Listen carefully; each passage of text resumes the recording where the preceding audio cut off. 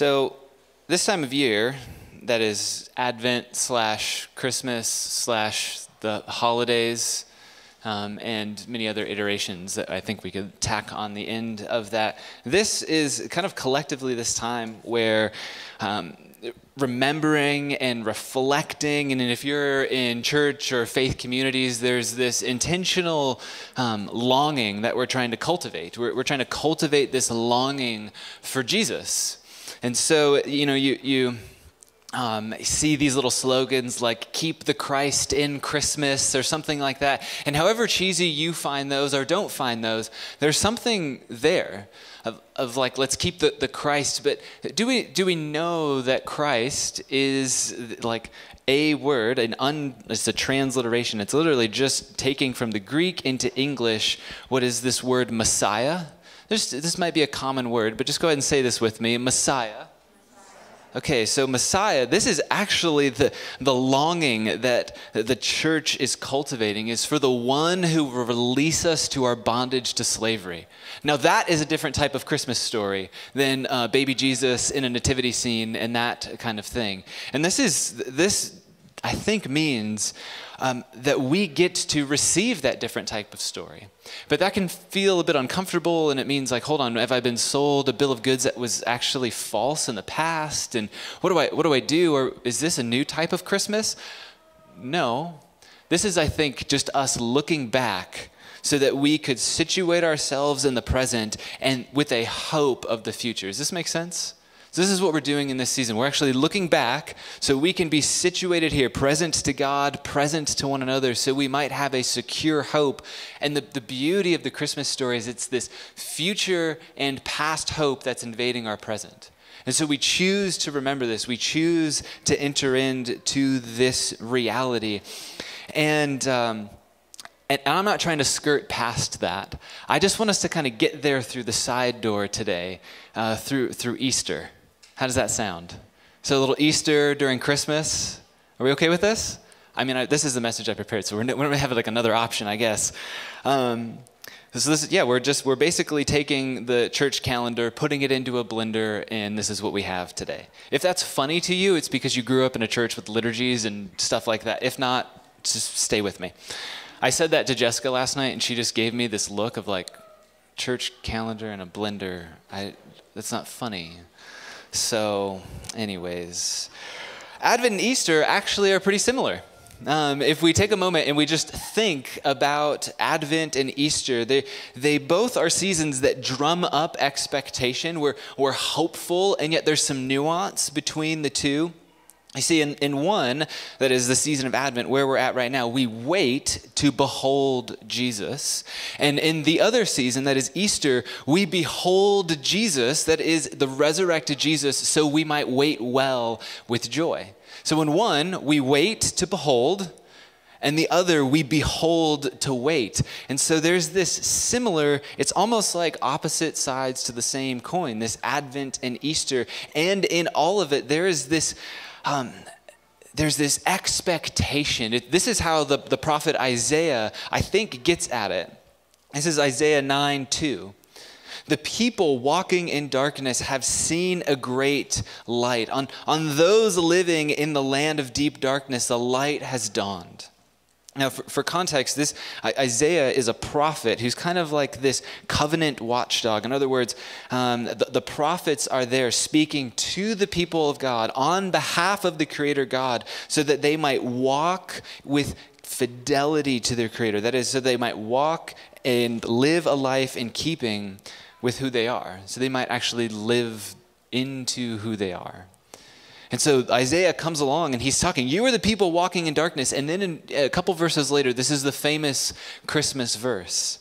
Isaiah 9:6, for to us a child is born, to us a son is given, and the government will be on his shoulders, and he will be called Wonderful Counselor, Mighty God, Everlasting Father, Prince of Peace. Of the greatness of his government and peace. There will be no end. He will reign on David's throne and over his kingdom, establishing and upholding it with justice and righteousness for that time on and forever. And now there's a ton in here that for the Bible nerds among us, this, like, you could just spend years in this passage, all the titles and the expectation. But for us, Isaiah's speech, this prophetic speech, can feel kind of odd. And maybe even for some, it's like emotionally agitating. You hear the language of wonderful counselor, mighty God, everlasting Father, Prince of Peace. And those are like, they're substance-less. They actually have no resonance. But I actually think that they speak to these core longings that we carry in our inner woman, in our inner man. Just think about those titles for a moment. Wonderful counselor. If you think about someone who's practicing law, they'll be referred to as a counselor. So they're mediating. And this coming one, the Prince of Peace that we'll see in a moment, is going to do this wonderfully. Is going to do this in a way that brings awe and hope to the people with whom he's mediating. And then you see mighty God, this idea of not just victory and valor, but weightiness, everlasting Father. And like, I know even in my experience, like, I read the language of Father and I have woundedness there. And so just think about this longing for parental love, just to belong and to be accepted and to be known and cared for. And the Prince of Peace, I mean, in 2021, I don't know who doesn't want like peace, but as we'll see in a moment, we may mean something a little bit different. My point is that when Isaiah's speaking this, it's kind of, this kind of Advent and Easter mashup, this expectation and longing for something more. This something, we would say maybe we want something new, but what we see here is this new thing we may want is actually an old thing, and it's what the prophet calls peace. And this is what we're turning our attention to today. And we're going to try, at least, to get through this peace, the peace that Advent talks about through the side door of Easter. And to do this, we simply need to remember the whole story. And so we're going to, if you'll let me, we're going to do this little flyover of the whole Bible. How's that sound? Good. This is like most weeks. We just turn back to Genesis 1. We talk about what's going on and then resituate ourselves because this is our story. We get to receive this and live out of it with Jesus as the one who shows us the way forward. So that's where we're heading, Advent via Easter, because the light has dawned and the darkness will not overcome it. And in fact, what the prophet says is that this light is establishing justice forever. And so let's just remember it here. I don't know if you knew this but Easter is an epic story.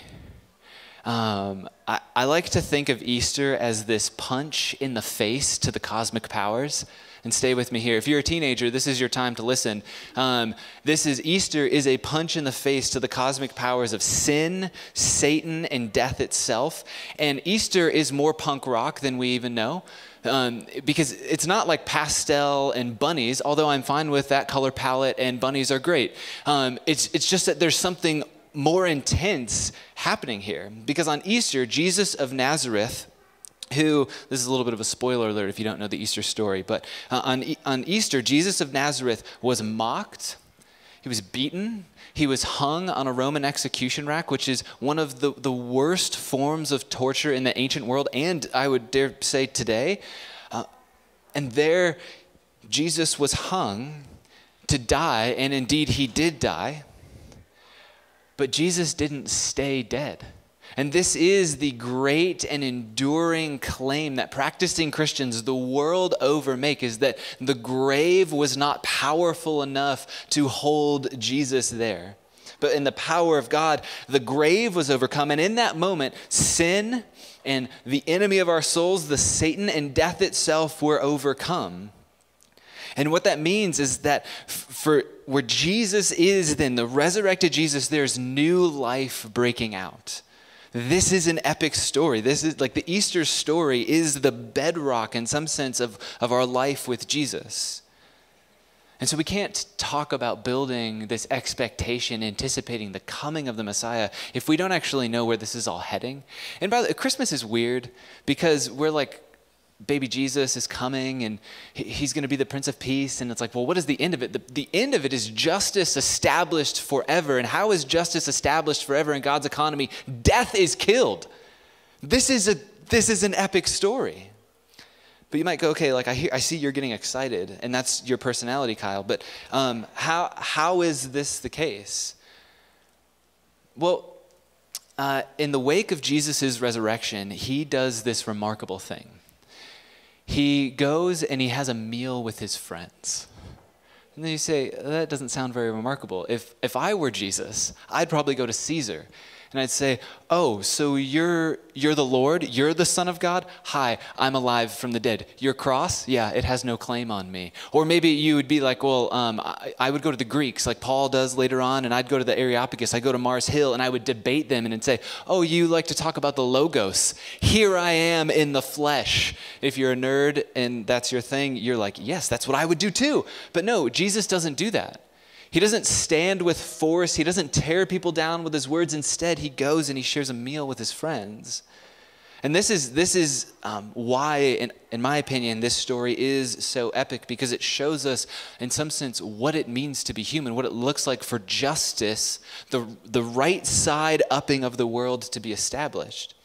And we see this. If you want, you can flip or tap your way on over to Luke chapter 24.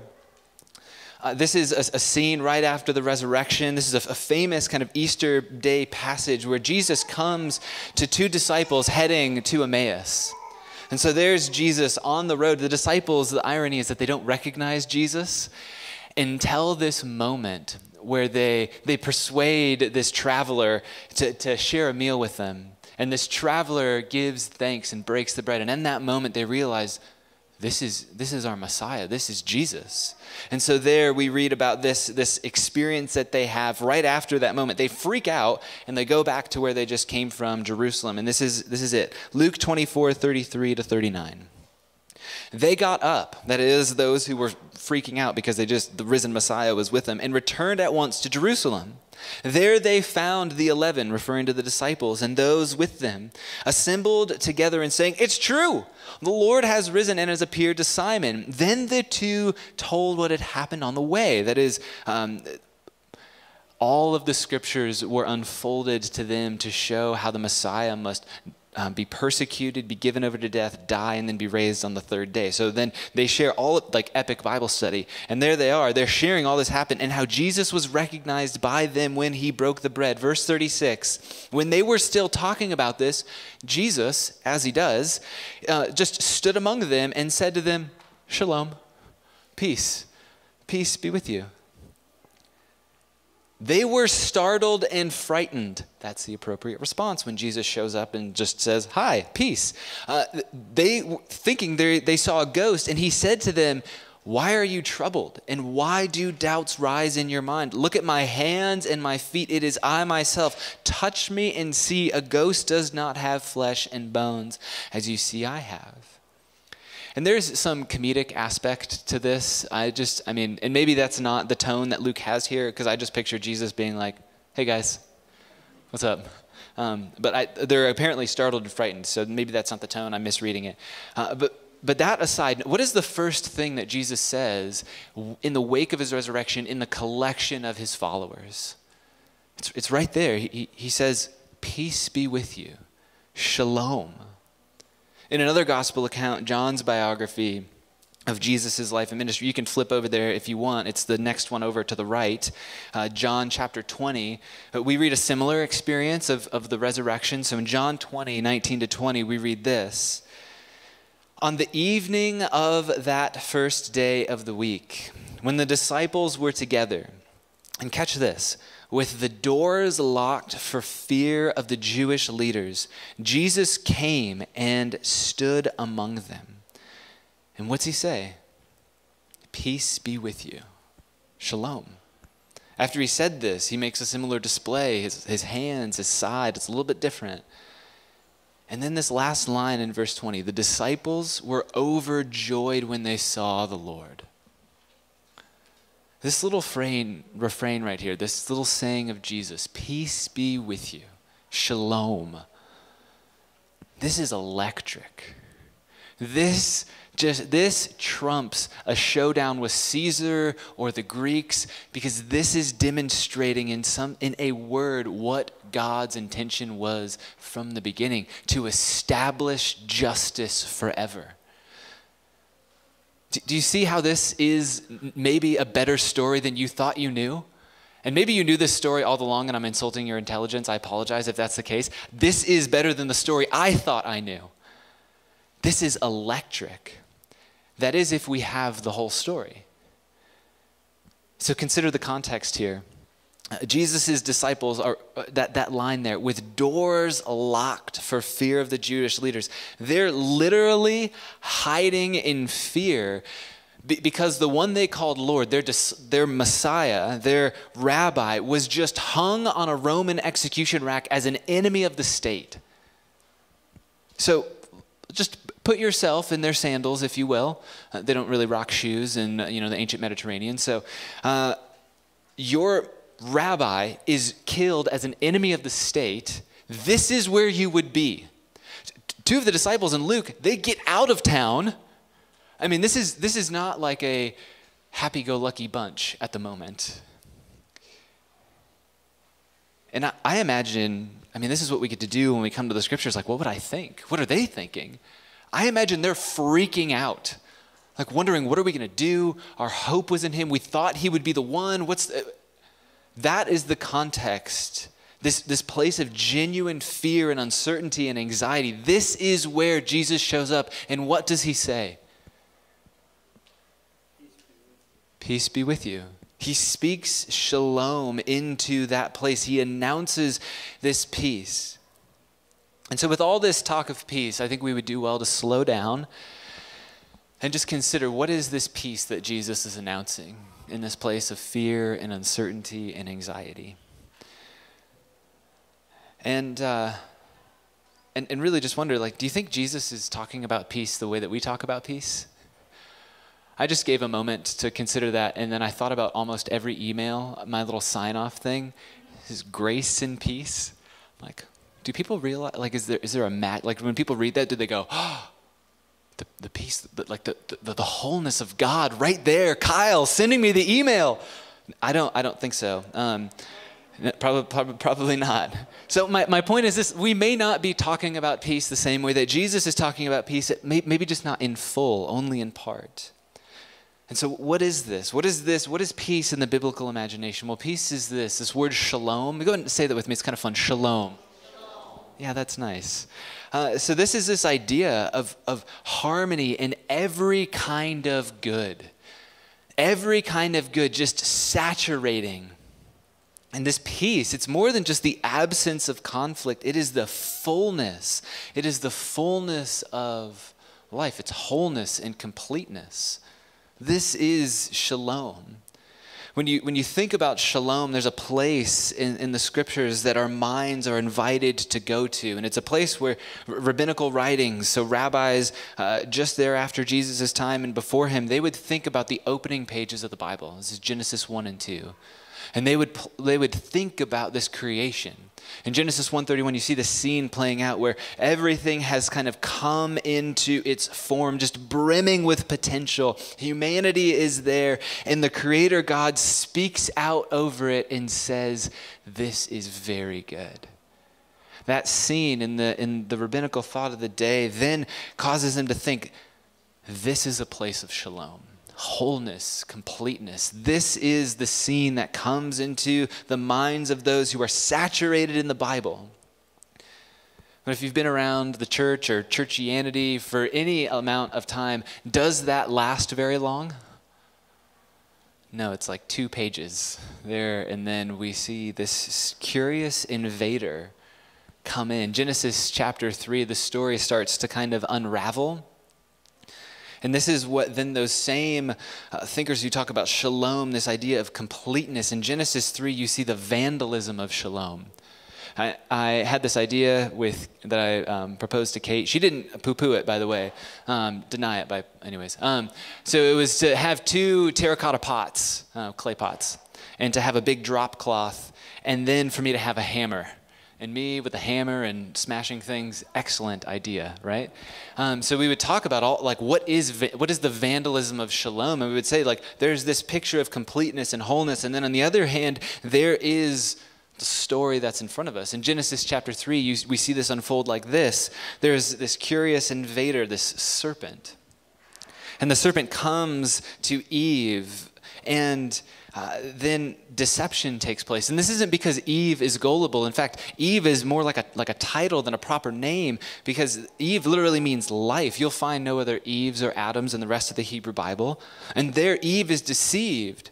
And then you see in the very next moment, Adam disobeys. Adam actually knew what the bounds for flourishing were in that Garden of Eden, that Garden of Delight, and he receives and directly disobeys. And then what do you see right thereafter? There's this recognition of the state that they're in. There's clothing themselves. There's hiding. There's blame shifting. Adam goes, the Creator God comes to Adam and says, what happened? Well, this woman that you gave me. And then it comes to the woman, well, that snake. I mean, there's blame shifting and there's shame and there's mistrust, and it grows like this cancer. And if I had some terracotta pots up here, okay, maybe I would be smashing it at each of those things with some emphasis, but we don't have plexiglass or anything, so this would be like the splash zone at SeaWorld, and we didn't want that to happen. But do you get the picture there? This vandalism of wholeness and completeness. And what you then see really throughout the rest of the Old Testament or the Hebrew Bible is that same story on repeat. But there's a little bit of nuance.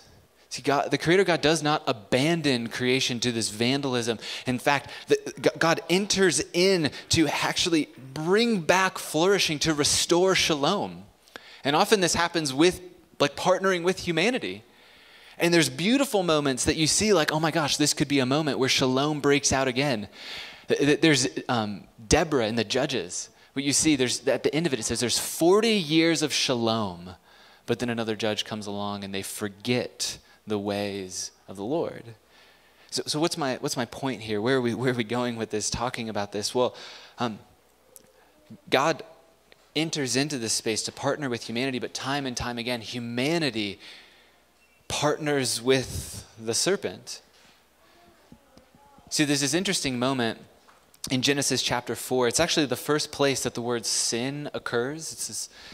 And anytime that something shows up for the first time in the Bible, it's a cue for you to say, hey, allow that to be some sort of a grid for how you think about sin.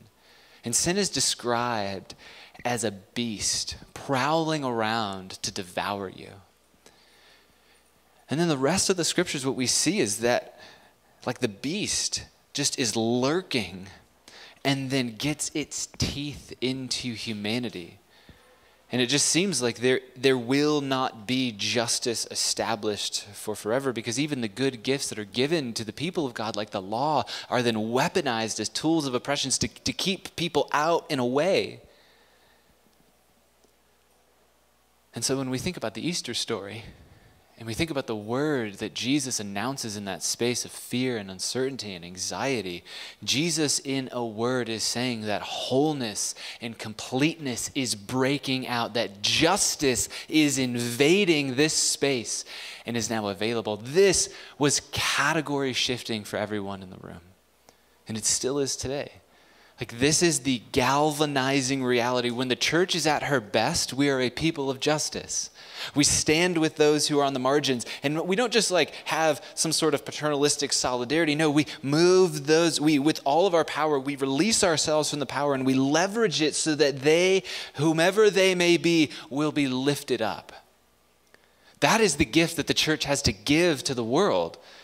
It's hopefully something that gets into the marrow of our bones, the fiber of this community. We give ourselves away for the good of this community here in Des Moines. But that's not fully realized, is it?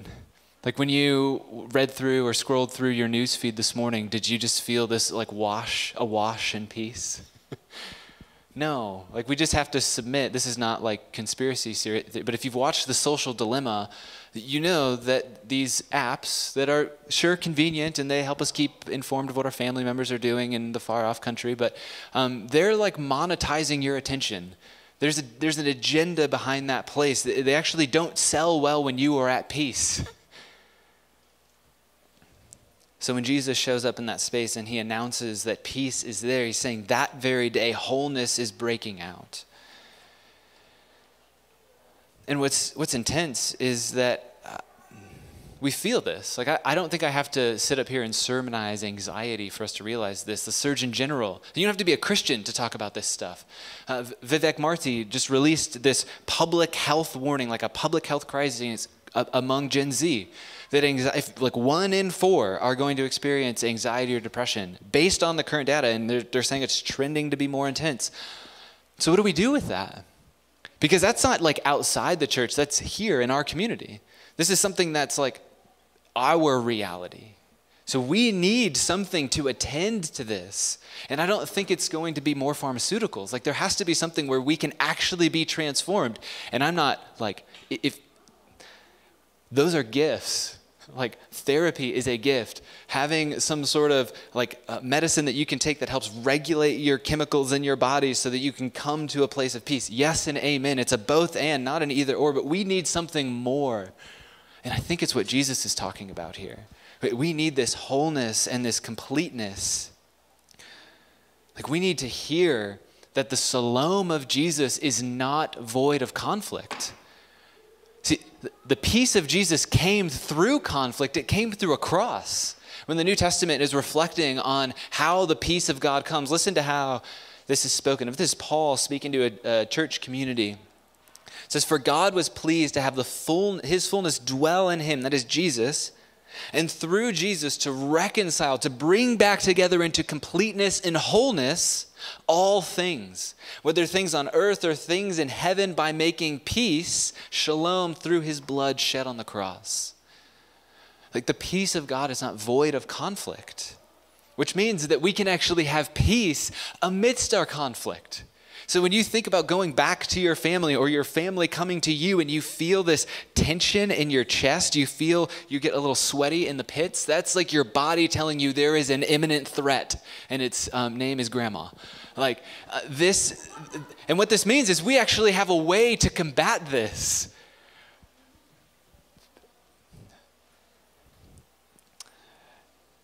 See, the brilliance of Jesus' words is not just that they were spoken. That in and of itself is amazing. But where they were spoken, that just makes this thing glimmer. That's what makes this thing, the peace of Jesus so brilliant. Because there, when Jesus' followers are trapped, like encased in fear and uncertainty and anxiety, he speaks a new word, a different word, which is actually an old word. Because it is the thing that God wants to establish for forever, which is his peace, his justice. And those go hand in hand, part and parcel. And do you remember what the disciples did after Jesus speaks that word? They see the wounds, they touch them. Do you remember what they did at the end of John 20:20? This is like, oh no, now there's real anxiety because it's like a pop quiz. Okay, they were overjoyed. The response that they have to Jesus speaking peace into this like state of fear is joy. Now hear the opening line to our teaching text again. Rejoice in the Lord always. I'll say it again. Rejoice. Just pause right there.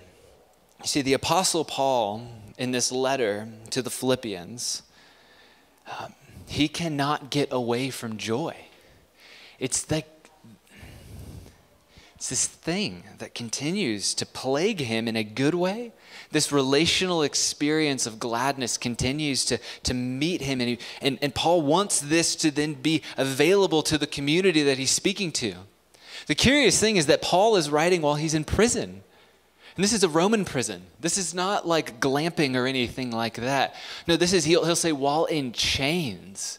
But it's there when his friend Epaphroditus comes to give him a gift from this community, the Philippian church, that he's comforted.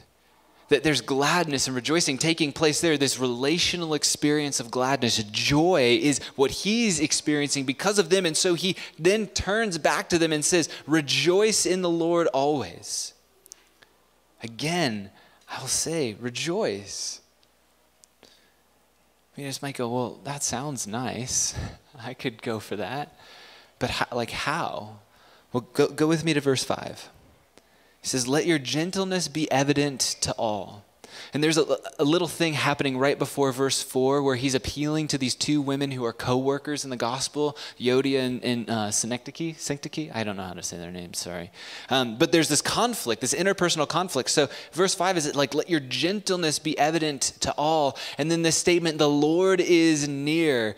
And there's not the word therefore there, but the Lord is near is informing what's in verse 6. So that because the Lord is present to you, do not be anxious about anything, but in everything, in prayer and petition and thanksgiving, present your requests to God. And then here it is, verse 7, and the peace of God, the shalom of God, wholeness and completeness, which transcends all understanding, will guard your hearts and minds in Christ Jesus.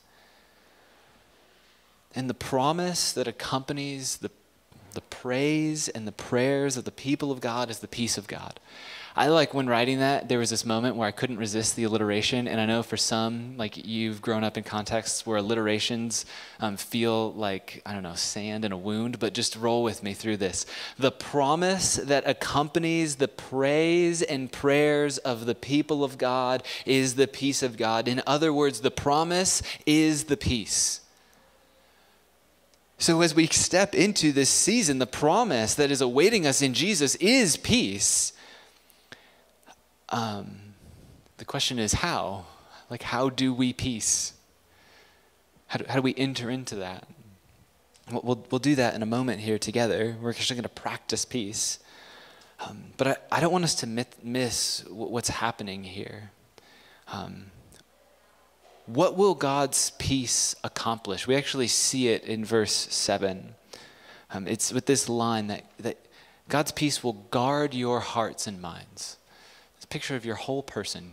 God's peace will guard you. Who needs a guard? Do you ever think about this? I'm not talking about like a bodyguard of a celebrity or something. Maybe that, but like who? This is my response to who needs a guard. I'm thinking someone who's vulnerable probably needs a guard. Potentially like a victim. For whatever reason, it was this like a scene of reporters, like a throng of reporters like pressing in on somebody who's trying to get in. They're giving some sort of testimony to, I don't know, take down some evil person. I don't know. But I'm just picturing this scene. And so you have these large people who are pushing everyone back. These forces that are trying to move in on this vulnerable person. And at a very simple level, like the weary ones, the anxious ones need a guard. And if in the midst of your anxiety, in the midst of you feel like this real threat that's happening in your life, my guess is that you want a guard in that. See, Advent holds out the promise of peace, which says that there's actually something to be had for you in this. There's a real comfort to be had there. But even as I'm speaking this, I'm like, this sounds so trite, so we need to practice this. Because my guess is that you have a hard time willing yourself into peace. I was telling Josh just before this that, you know, it's that question, how are you doing? And at church, you generally just say good. I've been trying not to lie to you as much. This is probably good for a pastor not to do. But just to be honest, like this week was a struggle with our 3-year-old who is like coming into his identity, which is defined against me and mom. And then he's also transitioning with his brother who can reach all of his toys. And he just will come over and he will unprovoked push down the smaller human, Silas. And the stuff that rises up in my heart, I'm like, this has to be demonic or something. Because I'm like, oh yeah, you're going to push him down, buddy? I will push. And I'm like, he's 3. Like I can't just will myself to peace in that moment. I have to learn how to practice this. And so because I need a guard of peace in that moment. And Griffin needs the guard in that moment from me. And so we're going to do something that'll probably feel uncomfortable for you. And I love it. It's going to be so good. Don't worry, this week I'm not going to ask people to come forward. And this is, I think, going to be more accessible. You see, we're going to activate our parasympathetic nerve system. How's that sound? You can Google it. This is the part of your brain that is accountable for digestion, which is interesting. That's just a benefit. But it is a place where you actually learn to come to rest. And so what we're going to do is we're going to do this thing. And you don't have to do it. This is all invitation. Like if everyone's doing it, it's more likely that you will. So please, people, do the thing. You're like, well, tell us what it is. If you're online, you can practice this too. So what we're going to do is we're going to turn our head. This will be your left. This is my right. And we're going to all demonstrate it, and then we'll do it. And there's going to be some words that come up to accompany us. So we're going to yawn, which you've been doing this whole time. Yawn. And what that does, the yawn activates your parasympathetic nerve system. As we're coming back, we're taking, and we will say this. So we'll inhale, yawn, and come back. And we say, when I am afraid, I will trust in you, O Lord. We'll turn to the left. And what happens if you wiggle your jaw, you can actually get a real yawn. It's quite lovely. So let's just do this. We're going to go back and forth. You can just follow me, and you can do it if you want to. Don't do it if you want. I'm going to close my eyes, and I invite you to do the same. When I am afraid, and say it aloud if you want. When I am afraid, I will trust in you, O Lord. To the right or to your left. When I am afraid, I will trust in you, O Lord. God. When I am afraid, I will trust in you, O Lord. A couple more times.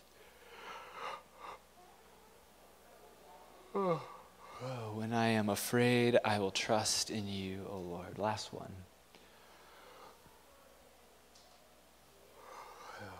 When I am afraid, I will trust in you, O Lord. Let's just read that all one more time aloud together. When I am afraid, I will put my trust in you, O Lord. See, those words from Psalm 56, they become the scaffolding upon which we stand to enter into the peace of God. So it's not like we're these passive recipients of peace. We're participants in peace. With the Spirit, we get to join God in his peace. So the peace has already been announced. This is my point. It is available to you. It's available.